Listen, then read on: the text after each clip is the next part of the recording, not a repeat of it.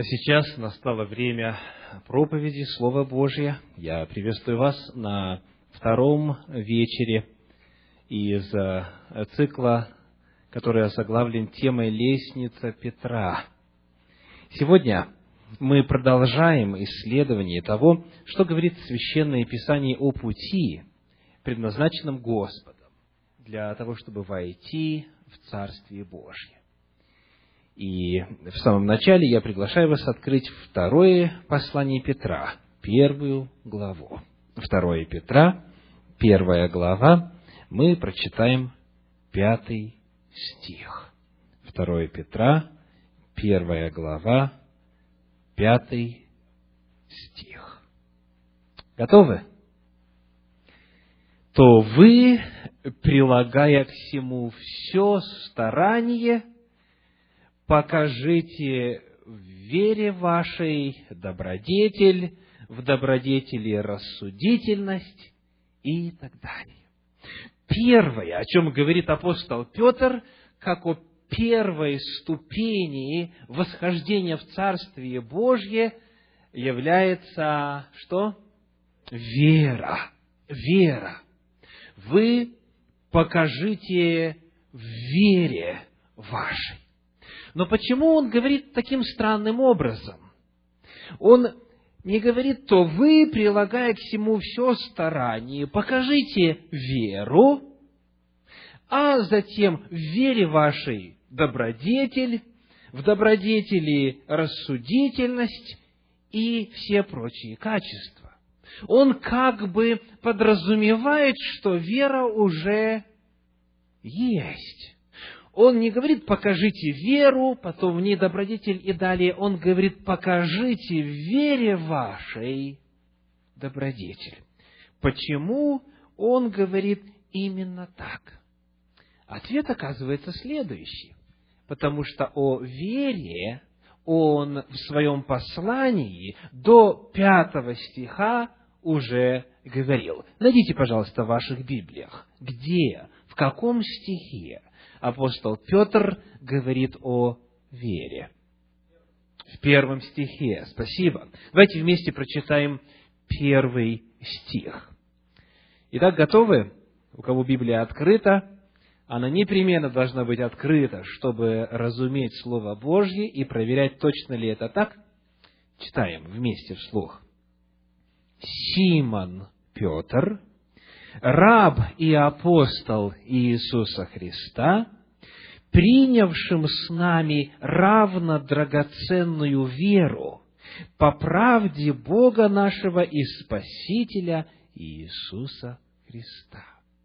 В 1 стихе он уже говорит о вере и многое о ней уже сказал.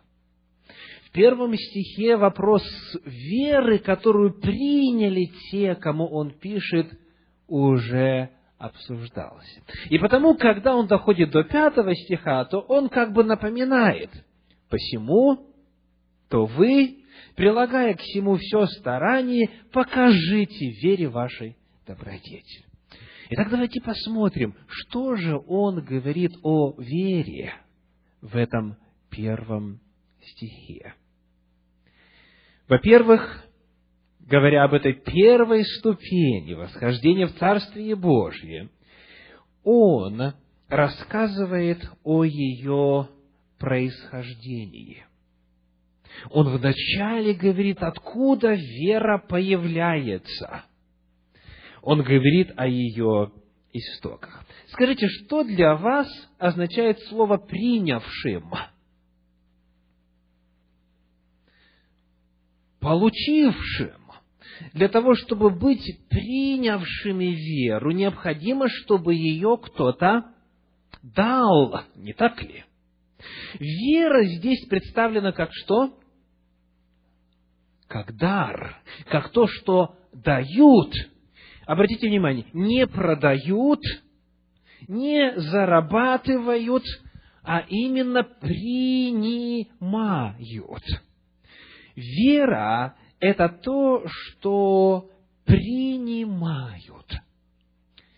И вот когда мы смотрим на значение этого слова «принявшим» или «принявшие», мы обнаруживаем, что апостол Петр, который писал, напомните, на каком языке?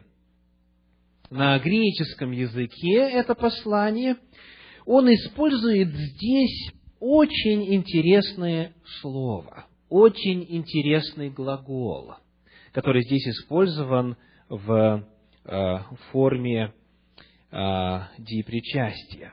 Итак, он говорит: «Вы приняли веру».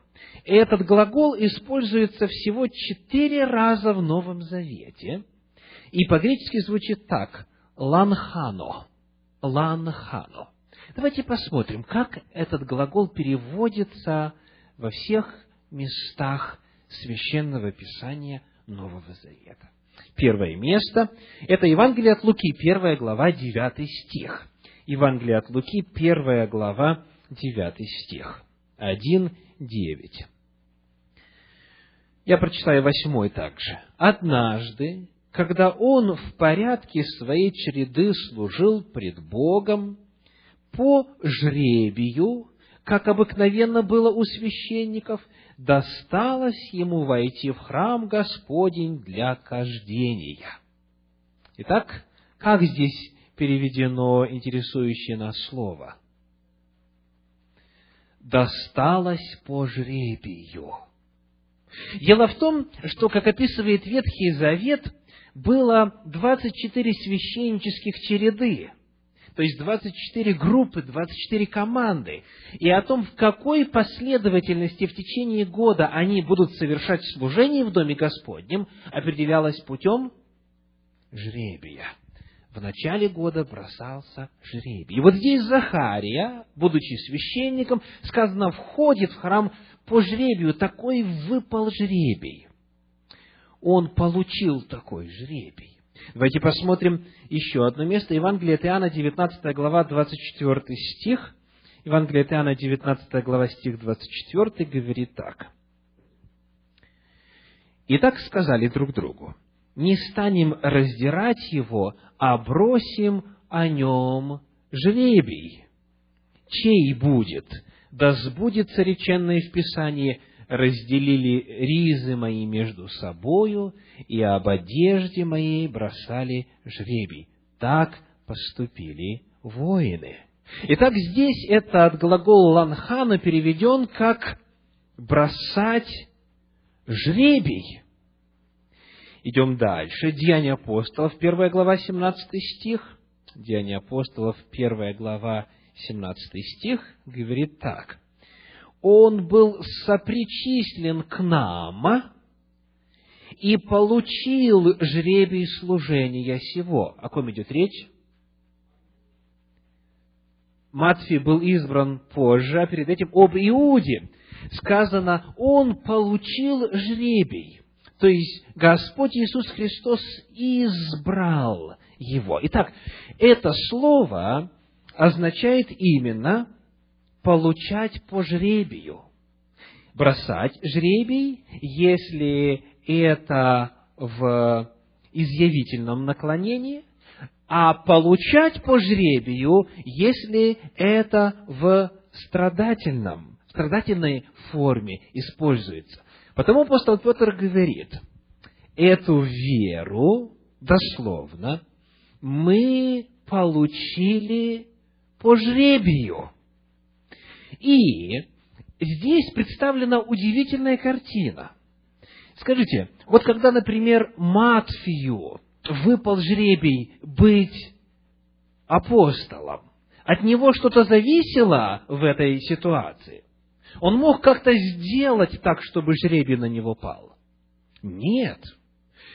Апостол Петр говорит о том, что вера, которую мы обретаем, она является в первую очередь не нашим решением. Апостол Петр говорит и рисует веру здесь как суверенный выбор, совершенный Богом, а не тем, что мы чем-то заслуживаем. как будто бы мы были достойны этого жребия. Апостол Петр говорит о том, что не было бы веры, вообще в принципе не было бы веры на земле, если бы Бог не принял такое решение, если бы в Его воле не было вот этого чудесного действия, а именно пожелать дать нам такой удел, чтобы на нашу долю выпала вера. Итак, Бог является источником веры, Бог является источником всего, и вера здесь представлена как дар от Бога. Теперь, конечно же, кто-то может сказать, если вера – это Божий дар, если не от человека зависит этот факт обладания этим даром, если это по жребию, то, когда бросают жребий, кому-то выпадает удача, а кому-то не выпадает, правда? И потому кто-то может сказать, человек здесь, в общем-то, не в состоянии ничего изменить, потому что одному выпала доля верить, вот он и верит, а другому просто не повезло, раз это не от него зависит.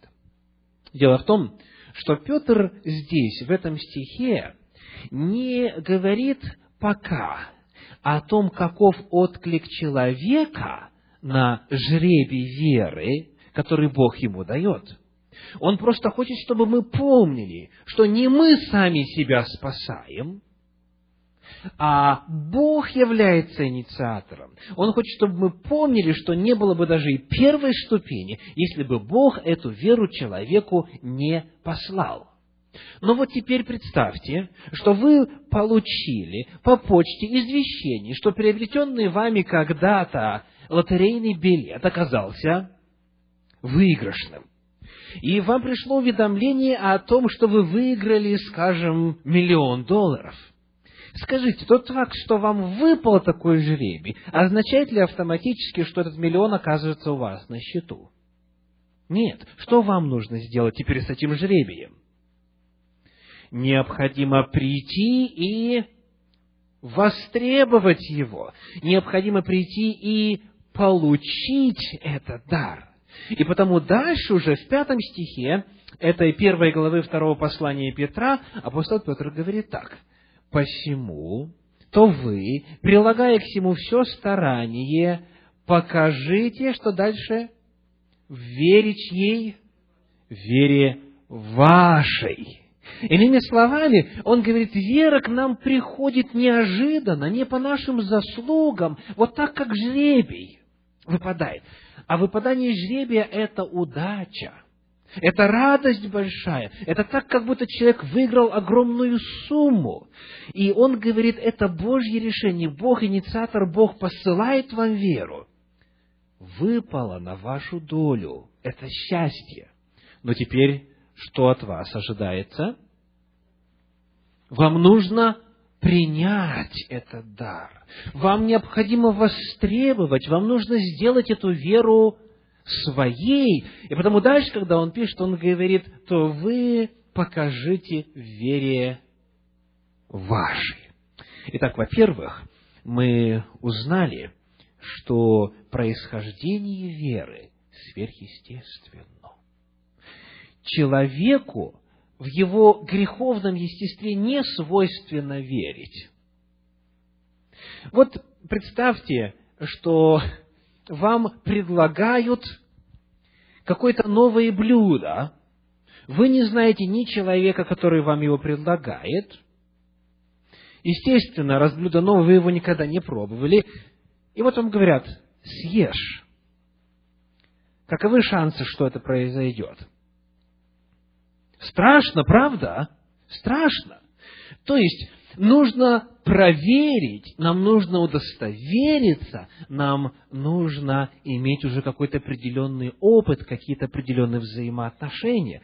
То есть, человеку свойственно вначале видеть, слышать, осязать, дотрагиваться, испытывать, а затем уже сказать: хорошо, я буду верить. Мы выяснили таким образом, что вера – это Божий дар. И потому, когда Священное Писание говорит устами апостола Павла: «Ибо благодатью вы спасены через веру, и сие не от вас Божий дар», вот это «сие» включает в себя и веру также.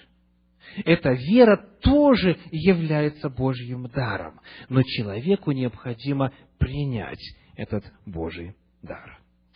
Давайте посмотрим, что еще апостол Петр говорит о вере.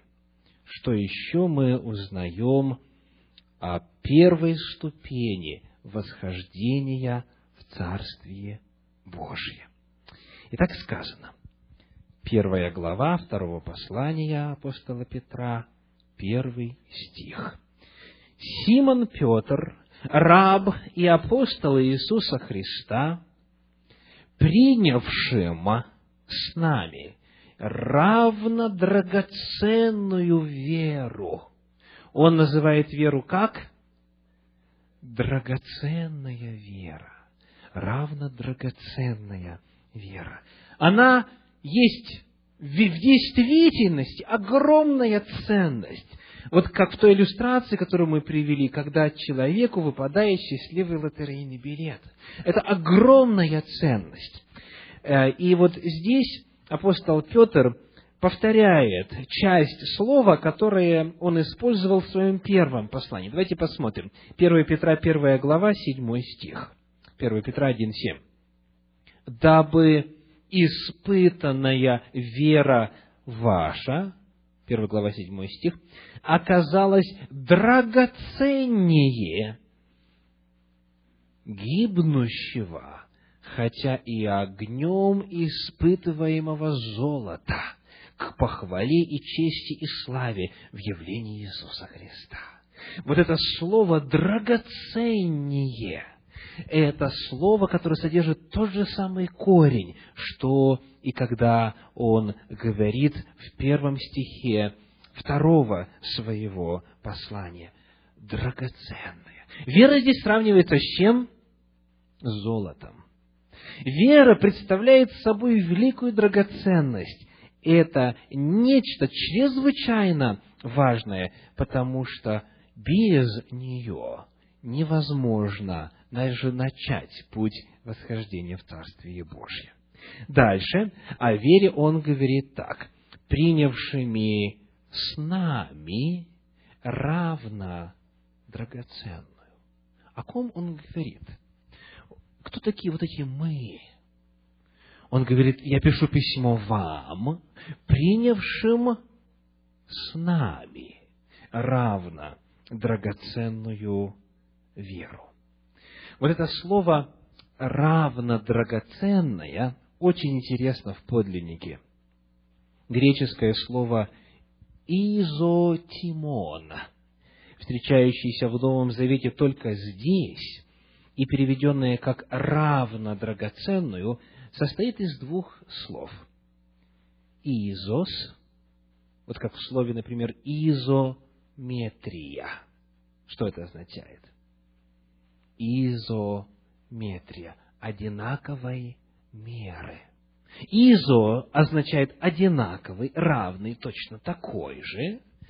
А вот вторая часть тиме означает цена или почесть. Таким образом, он говорит, приняли веру, которая одинаковой, точно такой же ценности, что и у нас. Вы приняли точно такой же дар, говорит он, что и мы приняли. И вот эти «мы» истолковывается и объясняется здесь же в 1 главе. Давайте найдем. Найдите, пожалуйста, о ком он говорит. Где он говорит о нас? Кто входит в эту группу людей, с которыми вместе мы принимаем от Бога этот драгоценный дар. Смотрите. Давайте посмотрим 16 стих этой 1 главы. 16 стих. «Ибо мы», видите, снова мы, «ибо мы возвестили вам», есть две группы, есть мы, которые возвещаем, и вы, которым мы возвещаем. «Ибо мы возвестили вам силу и пришествие Господа нашего Иисуса Христа, не хитро сплетенным басням последуя, но бывши очевидцами Его величия». Кто были очевидцы Его величия? Апостолы, непосредственно созерцавшие служение Иисуса Христа и видевшие воочию, как мы говорили вчера, каково же это царствие Иисуса Христа. Он демонстрировал, Иисус Христос в своем служении показывал, являл это царствие. Ибо далее сказано, 17 стих, «Ибо Он принял от Бога Отца честь и славу, когда от великолепной славы принесся к Нему такой глас: «Сей есть Сын мой возлюбленный, в котором мое благоволение». И этот глас, принесшийся с небес, мы слышали, будучи с Ним на Святой горе. Кто был на Святой горе с Ним? 3 апостола: Петр, Иаков и Иоанн. Итак, он говорит, все то, что мы имеем, что мы испытали, что Господь нам дал. Многие, правда, сегодня хотели бы видеть живого, реального Иисуса Христа. Многие бы хотели видеть, как Он исцеляет. Многие хотели бы видеть, как Он воскрешает, бесов изгоняет, как Он преображается, как Он являет свою небесную, божественную природу. Многие хотели бы. И многие завидуют тем первым апостолам и говорят, вот если бы мы имели то же, что и вы. И апостол Петр, который написал это послание, свое последнее послание, как завещание, приблизительно накануне 67-го года нашей эры, то есть уже второму, новому поколению верующих, он говорит, то, что выпало на вашу долю, тот дар, который Господь дал вам, он какой? Он точно такой же, он равный, он одинаково драгоценный, он так же драгоценен, он так же велик, как и то, что получили когда-то мы, апостолы, очевидцы Его величия. Потому, дорогие братья и сестры, сегодня на земле, как и в то время, когда писал апостол Петр, тем, кто не был очевидцем служения Слова, сегодня нам доступна от Господа та же самая вера. Хотели бы вы иметь веру, какая была у апостолов? Это та вера, которая в состоянии творить все, что они творили.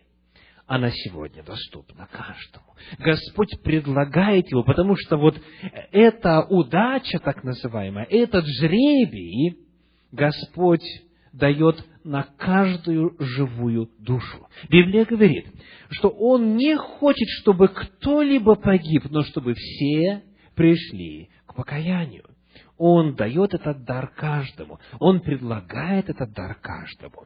Единственное, что требуется от человека, это не воспротивиться и принять этот дар, принять его и сделать своим. Итак, мы выяснили происхождение этой веры. Она откуда? Она небесного происхождения. Мы ее получаем, мы не можем ее генерировать, мы не можем ее произвести. Мы можем ее только принять от Бога. Во-вторых, ее характеристики каковы? Она драгоценна. Она дороже золота огнем очищенного. И она по своей природе точно такая же, она равно драгоценна, как и та вера, которую обрели апостолы, бывшие очевидцами служения Христа. Давайте посмотрим, какую ценою эта вера может стать нашим достоянием. В этом же 1 стихе говорится так. «Симон, Петр, раб и апостол Иисуса Христа, принявшим с нами равно драгоценную веру», и вот теперь путь по правде Бога нашего и Спасителя Иисуса Христа. Вы приняли эту веру по причине чего? По причине правды Бога и Спасителя Иисуса Христа. Что это такое? Что значит эта фраза, что веру мы получаем по Божьей правде, по правде Бога и Спасителя Иисуса Христа? Во-первых, нужно выяснить, Бог наш и Спаситель Иисус Христос – это описание двух разных личностей, двух разных субстанций, или речь идет об одной и той же личности. В синодальном переводе очень трудно принять решение, о чем идет речь.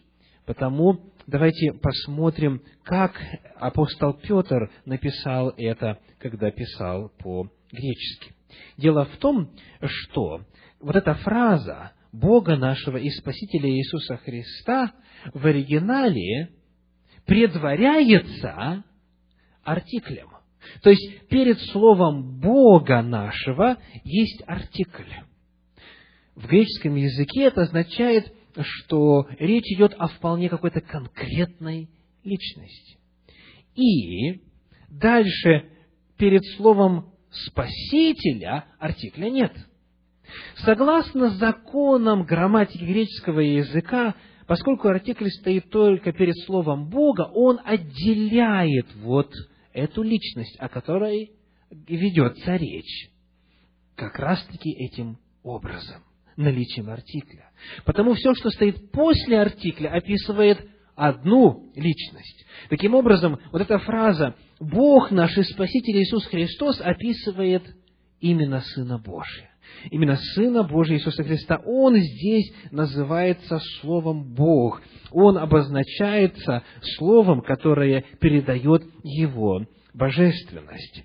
Потому, если следовать структуре грамматической конструкции оригинала, то Бог и Спаситель – это характеристики Иисуса Христа.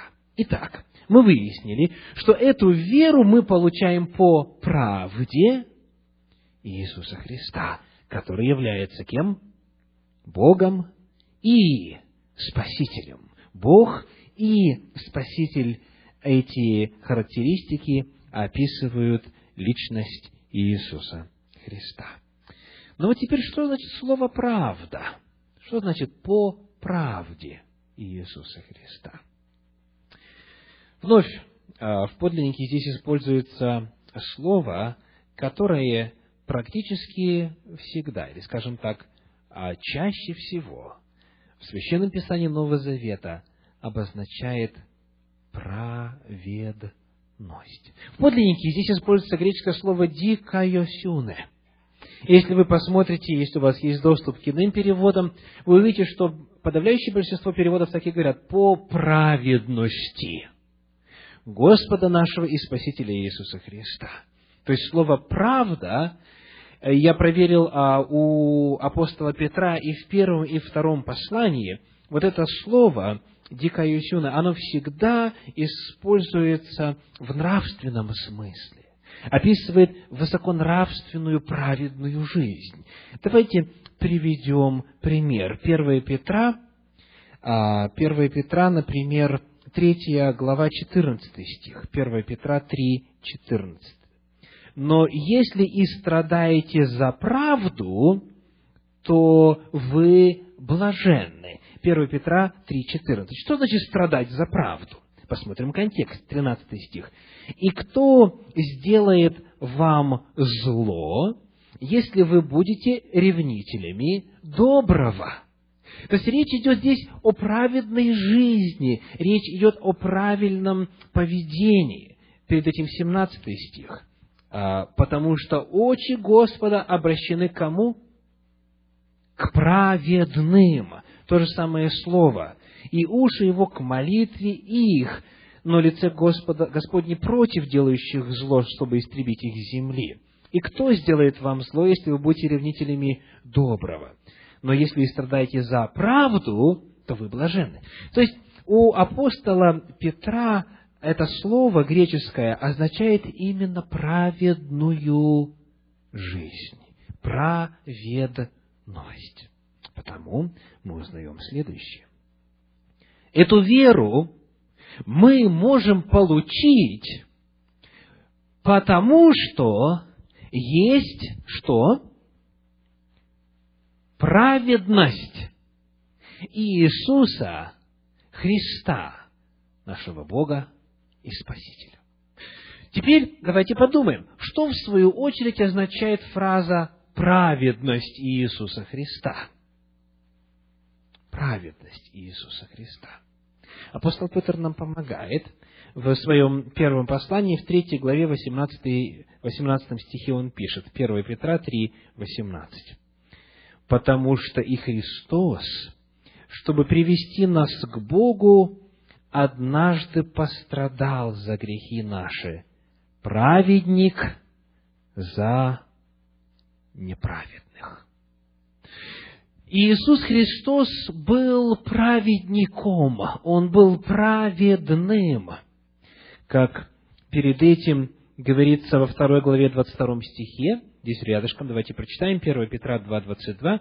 «Он не сделал никакого греха, и не было лести в устах его».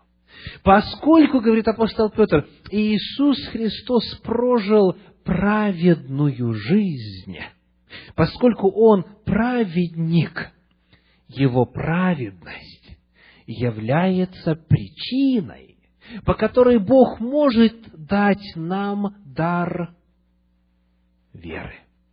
Если бы Бог не стал человеком, если бы Сын Божий не стал плотью, если бы Он не прожил здесь на земле, если бы Он, на земле находясь, хотя бы один раз согрешил, то у нас не было бы никакой возможности и никакого шанса обрести даже саму способность верить, чтобы попасть в Царствие Господа нашего и Спасителя Иисуса Христа.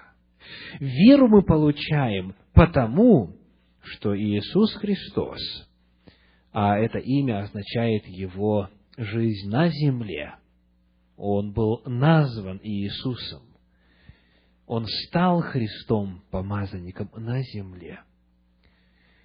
Все это вера, которая открывает нам начало пути в Царствие Божие. Это было бы невозможно, если бы не было этого подвига. Апостол Петр пишет, он не сделал никакого греха, и не было лести в устах его. Дальше 23 стих 2 главы 1 Петра.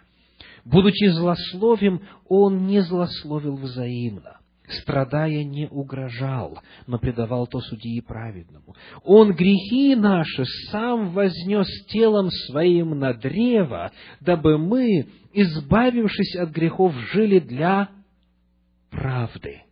Снова здесь то же самое слово, для праведности. Поскольку Он был праведен, это дало Ему право взять наши грехи на себя и пригвоздить их там на кресте. Он вознес наши грехи на древо.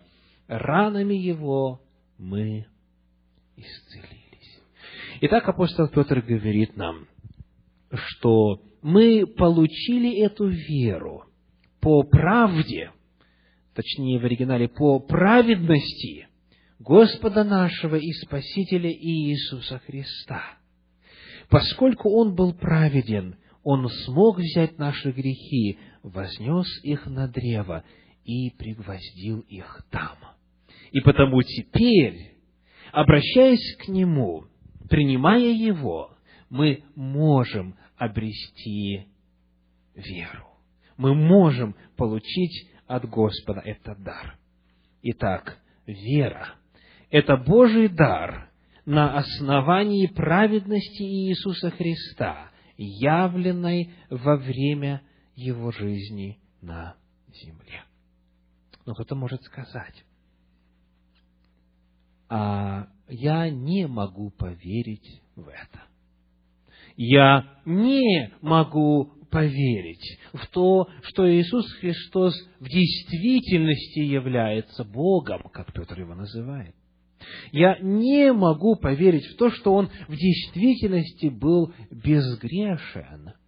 Я не могу поверить в то, что Его жизнь может вмениться как моя жизнь, что Его праведность может покрыть мои неправды. Я не могу поверить. Я хотел бы, может, но не могу. И апостол Петр здесь же, в 1 главе, указывает еще одну очень важную истину касательно веры. Он показывает основания веры. Давайте посмотрим еще раз на стихи с 15 по 18. С 15 по 18. «Буду же стараться, чтобы вы и после моего отшествия всегда приводили это на память. Ибо мы возвестили вам силу и пришествие Господа нашего Иисуса Христа не хитросплетенным басням последуя, но бывши очевидцами Его величия». Дорогие друзья, дорогие братья и сестры, в нашем мире очень много есть религиозных идей и представлений. В нашем мире есть очень много того, что Петр называет как хитросплетенные басни. И настолько красноречиво, и настолько убедительно, и настолько притягающе, и настолько интересно, даже неверующий поверит. Но Петр говорит: то, о чем я вам говорю, это не хитросплетенные басни. И я последовал вере в этого Господа, не хитросплетенным басням последуя, а что? А я был очевидцем Его величия. Я был на той святой горе, я на протяжении времени служения Сына Божьего на земле видел, слышал, осязал, воспринимал все. Потому я знаю, я очевидец. Скажите, когда в суде решается какой-то вопрос, когда решается какое-то дело, когда нужно выяснить, это было или не было, это факт или нет, кого приглашают? Свидетелей. Приглашают очевидцев. И свидетельство очевидцев, как сказано в одном из мест Писаний, клятва во удостоверении решает всякий спор. И даже в современной юриспруденции свидетельства очевидцев являются чрезвычайно важным способом обретения истины. Но к свидетелю, к очевидцу есть очень много требований. И в отношении очевидца есть всегда очень много подозрений. Самый главный вопрос какой? Можно ли ему верить? Можно ли ему доверять?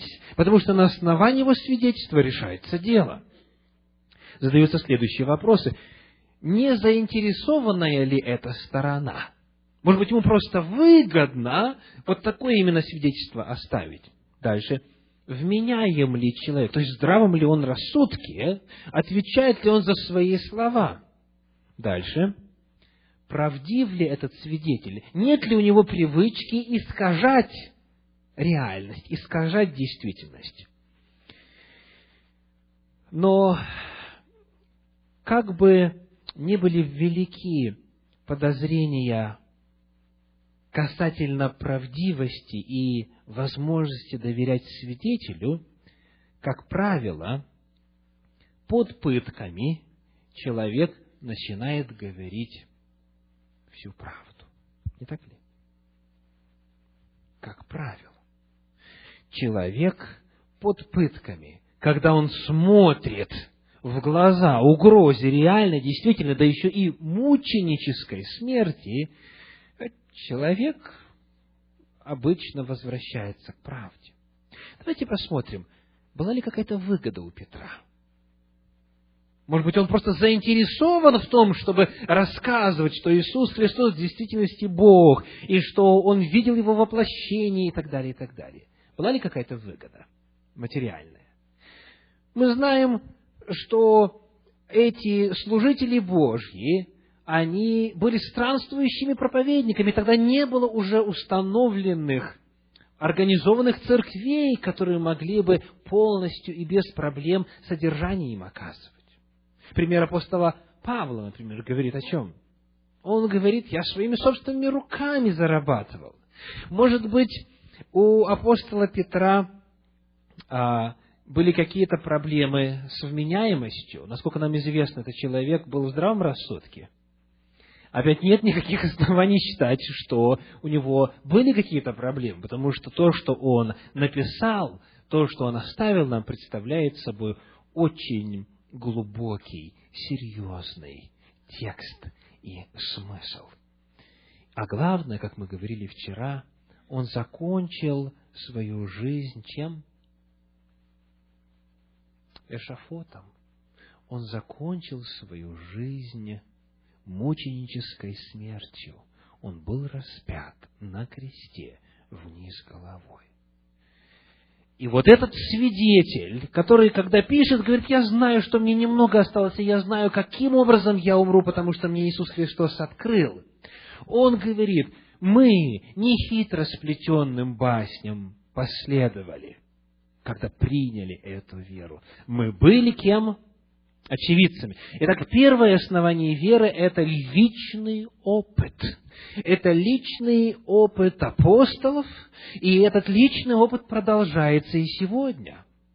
Я являюсь сегодня живым свидетелем того, что Иисус Христос – это Бог, который отвечает на мои молитвы, который продолжает совершать чудеса в моей жизни и в жизни тех, кому я служу. Сегодня вы, по крайней мере, многие из вас являются тоже очевидцами Божьего величия. Это не просто какое-то учение, которое зародилось 2000 лет тому назад. Это реальность, которая продолжает являть себя. Это сила, которая продолжает демонстрироваться среди верующих в Господа Иисуса Христа сегодня. И вы очевидцы. Если вы еще пока не очевидец, спросите тех, кто очевидец, у кого есть этот опыт. Но здесь приводится еще одно основание веры. 19 стих говорит так, 2 Петра 1:19 и ниже. «И притом мы имеем вернейшее пророческое слово. И вы хорошо делаете, что обращаетесь к нему, как к светильнику, сияющему в темном месте, доколе не начнет расцветать день, и не взойдет утренняя звезда в сердцах ваших, зная прежде всего то, что никакого пророчества в Писании нельзя разрешить самому собою. Ибо никогда пророчество не было произносимо по воле человеческой, но изрекали его святые Божьи человеки, будучи движимы Духом Святым». Он говорит: я, во-первых, являюсь очевидцем, и притом у нас есть что? Слово, записанное. Он говорит, у нас есть священные Писания, у нас есть пророческое слово. Если кто не верит моему свидетельству, подозревая меня в заинтересованности, или подозревая меня во вменяемости, или в честности, и так далее, есть документы, которым уже некоторым из них 1000 лет. Это пророчество Священного Писания, в первую очередь Ветхого Завета, ибо именно о них здесь говорит апостол Петр в первую очередь. Он говорит, есть вернейшее пророческое слово. Вы можете проверить. Вы можете открыть это Писание, исследовать пророчества о Мессии, исследовать, каким образом Он должен был прийти, когда. Библия даже говорит, когда Он должен был начать свое служение, когда Его служение прервется смертью, в каком году. И все это, место рождения, время рождения, обстоятельства служения, обстоятельства предательства и смерти, и затем воскресения, все это предсказано. И даже если мы возьмем иные пророчества, не касающиеся непосредственно Господа Иисуса Христа, мы увидим, как вся панорама истории предсказана. Мы увидим буквально тысячи мельчайших, детальнейших пророчеств, которые являются какими, как говорит Петр? Вернейшими. Это вернейшее, достовернейшее пророческое слово. И у нас есть свидетельства истории, и археологии, и науки, которые говорят о том, что Библия – это слово, которое в действительности содержит достоверные факты.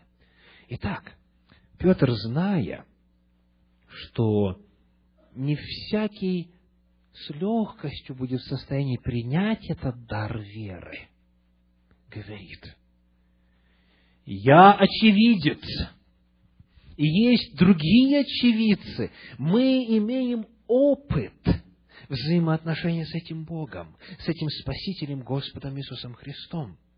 Во-вторых, он говорит, есть что? Священные Писания, которые поддаются проверке, которые поддаются исследованию. И эти священные Писания свидетельствуют об Иисусе Христе. Об этом сказал сам Иисус Христос в Евангелии от Иоанна, в 5 главе, в 39 стихе, Иоанна 5:39. Он говорит: «Исследуйте Писание, что вы думаете иметь через них жизнь вечную, а они свидетельствуют о мне». Итак, опыт и Писание могут быть основаниями веры для того, чтобы помочь тем, кто только делает первые шаги, помочь принять этот удивительный, чудесный, драгоценный дар веры. Они могут послужить ее основаниями. Есть такая книга, которая была издана в свое время и на русском языке. Она называется «Не слепая вера». Не слепая вера. Вера, которую нам в качестве подарка дает Бог, не слепая. У нее есть основание. Она дается, и ее можно проверить. Итак, сегодня мы с вами рассматривали первую ступень из лестницы Петра. Это первая ступень, это что? Вера. Этот чудесный отрывок, этот чудесный текст об этих качествах лестницы Петра можно назвать, как говорят некоторые комментарии, симфонией благодати. Вера звучит в ней как основная мелодия, с нее все начинается. И под эту мелодию апостол зовет верующих к гармоничному слиянию остальных 7 христианских добродетелей. Вера в Иисуса Христа – это то, что отделяет и отличает христиан от всех других людей в мире. На основании доверия Спасителю, который делает нас членами Божьей семьи, могут возникнуть все остальные добродетели. Вера – это первое, что должно быть у человека, прежде чем все остальные особенности жизни в Царстве Божьем могут быть явлены, которые характеризуют христианскую жизнь. Итак, апостол Петр начинает с веры, потому что с этого начинается духовный опыт. Есть ли у вас вера? Есть ли у вас эта вера? Это первый вопрос, который нужно задать для того, чтобы оказаться на первой ступеньки в этой лестнице. Если уже есть, Петр говорит так, 2 Петра 1:8, если это в вас есть, и дальше, и умножается, то вы не останетесь без плода, вернее, не останетесь без успеха и плода в познании Господа нашего Иисуса Христа. Итак, если вы сделали уже этот первый шаг, если вы приняли этот чудесный, драгоценный Божий подарок, Священное Писание говорит, нужно его умножать. Если это в вас есть и умножается. Вера должна расти. Вера должна зреть. Вера должна умножаться. Но изначальный опыт принятия ее – это первое условие обретения входа в Царствие Божие. Рассказывают, как два брата получили огромное наследство. Один, узнав о наследстве, пошел и взял его, овладел им, вступил в свои права. А другой брат стал обстоятельно изучать этот вопрос. Изучать текст завещания, советоваться с адвокатами, удостоверяться в правильности разделения имения между братьями и так далее. Проходило время, он все более углублялся и становился большим специалистом, что касается теории завещания, наследования, получения, законности, справедливости и всего, что связано с завещаниями. И вот он уже настолько был сведущ спустя некоторое время в этих всех вопросах, что уже сам мог становиться адвокатом по этому профилю. И вот наступил момент, когда, удостоверившись во всем, поняв все, выяснив и рассортировав все вопросы, уразумев все детали, он пришел для получения наследства в банк, однако там, к своему величайшему разочарованию, он обнаружил, что срок получения наследства уже истек. Он слишком много времени потратил на исследование о наследстве, вместо того, чтобы прийти и просто-напросто получить его. Очень многие христиане похожи на второго брата. Они очень хорошо знают все детали, откуда вера исходит, как она проявляется, каков ее источник, какова ценность, куда ведет и так далее, и так далее. И они продолжают исследовать. Но нужно всего лишь одно. Что? Принять. Нужно принять этот дар. Нужно принять и сделать его своим. Итак, не опоздайте, дорогие братья и сестры. Вы знаете, что у многих, кто уже давно в вере, хотя правильнее было бы сказать, кто уже давно в церкви, есть ложная убежденность, что они верят, что у них есть вера. Но на поверку у них есть информация о вере. Они большие знатоки и специалисты, что касается всех измерений веры на уровне теории. Главное, к чему я хочу вас призвать сегодня, это явить и являть веру на практике. Не опоздать, сделать шаг веры. Как можно будет знать, что мы сделали, что вы сделали этот шаг веры? Давайте посмотрим, что говорит Священное Писание, 2 Коринфянам 4:13. 2 Коринфянам 4:13. 4:13. Но, имея тот же дух веры, как написано, «Я веровал и потому говорил», И мы веруем, потому и говорим. Если человек в действительности принял дар веры от Бога, он об этом в состоянии засвидетельствовать. И он должен непременно об этом заявить. Он должен это сказать вслух. Конечно, можно и притвориться, сказать, не приняв. Но невозможно обратное. Невозможно, приняв подлинно дар веры от Бога, об этом не засвидетельствовать. Обратите внимание, сказано: «Имея тот же дух веры, как написано, я веровал, и потому говорил». Видите взаимосвязь? Я веровал, и потому говорил. И мы веруем, потому и говорим. Потому я приглашаю вас, если вы принимаете или приняли, и вам просто нужно умножать, возрастать веру, я приглашаю вас сказать об этом вслух. Я приглашаю вас засвидетельствовать об этом.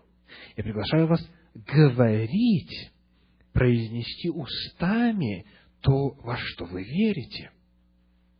Сегодня я хочу пригласить вас повторить за мною исповедание веры.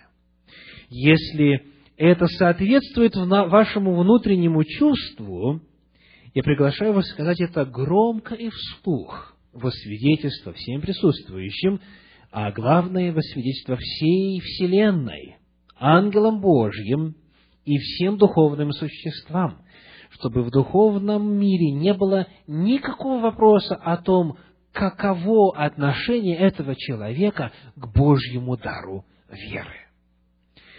Для того, чтобы сделать это, а это торжественное, очень важное и серьезное заявление, я приглашаю вас подняться, и тех, кто в сердце принял этот дар, или принимает сейчас, или обновляет свою веру в Господа, желает возрасти, желает, чтобы вера умножилась, я приглашаю повторять громко, отчетливо, вслух эти простые исповедания веры, которые основаны на тексте, который мы исследовали сегодня. Первое. Я вначале произнесу, а потом мы произнесем вместе. Я верю, что Библия – это богодухновенное священное Писание. Вы верите в это? Давайте произнесем вместе. Я верю, что Библия – это богодухновенное священное Писание. Аминь. Я верю, что Иисус Христос есть Господь Бог. Вы верите в это? Произнесем это вслух. Я верю, что Иисус Христос есть Господь Бог.